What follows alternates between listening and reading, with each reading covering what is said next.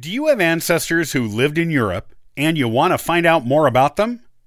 Join me on today's episode of the Ancestral Findings Podcast as we consider researching European censuses.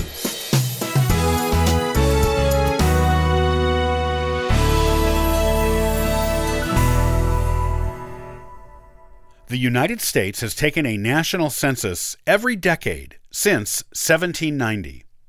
Some states have done state censuses during non-federal census years. These are excellent resources for genealogists and can reveal a lot of fascinating and new information about your ancestors. In fact, the census records are usually one of the first record sets new genealogists use in their research, as they are considered one of the most basic genealogy tools.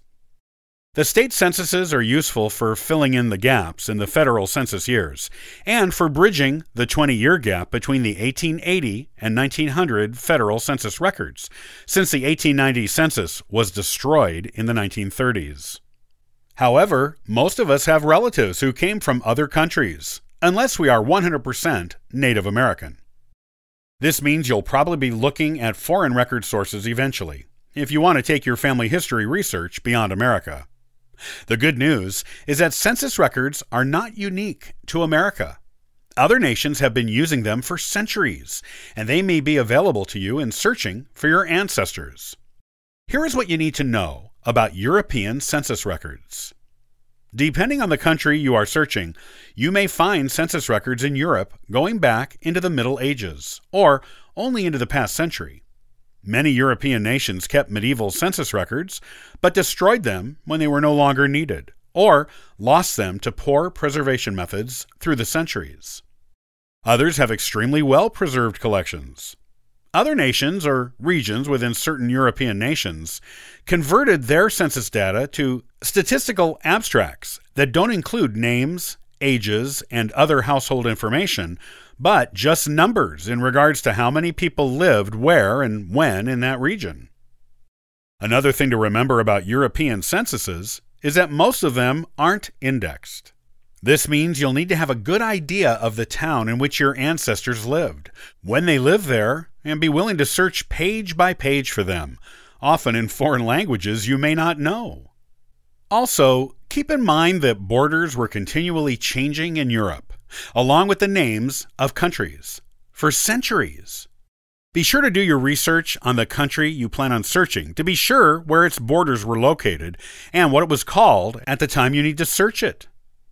If the borders have changed, you might need to look in a different country than the one your ancestors lived in. Often, when borders change, the census records don't move with them. They stay in the same place and become part of the records of the new country created from the border change.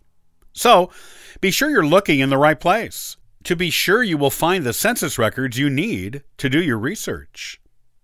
England and Canada are exceptions to the rule when it comes to non-indexed census records. While official censuses with more than just statistical information weren't maintained in these nations until the 1800s, the records are generally indexed and include full household name and age information, like the American census records from 1850 to the present. Of course, not every European nation did censuses of its citizens.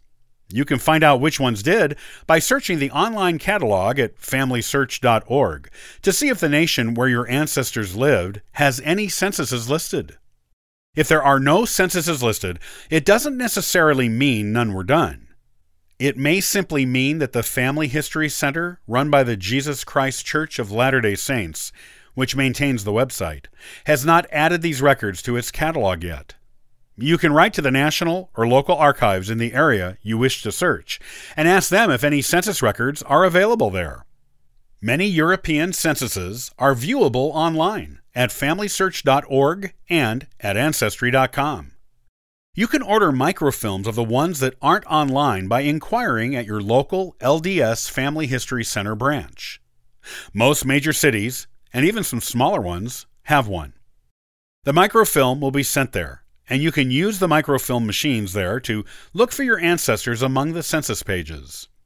If the LDS library or Ancestry.com does not have what you want, and you know it exists, Hiring a researcher who lives or works in that area to search the censuses for you is an excellent idea. If you're up for an adventure, you could even travel there yourself. See where your ancestors lived in person and look at the census records on site, where translators will usually be available to assist you in reading the information in the records.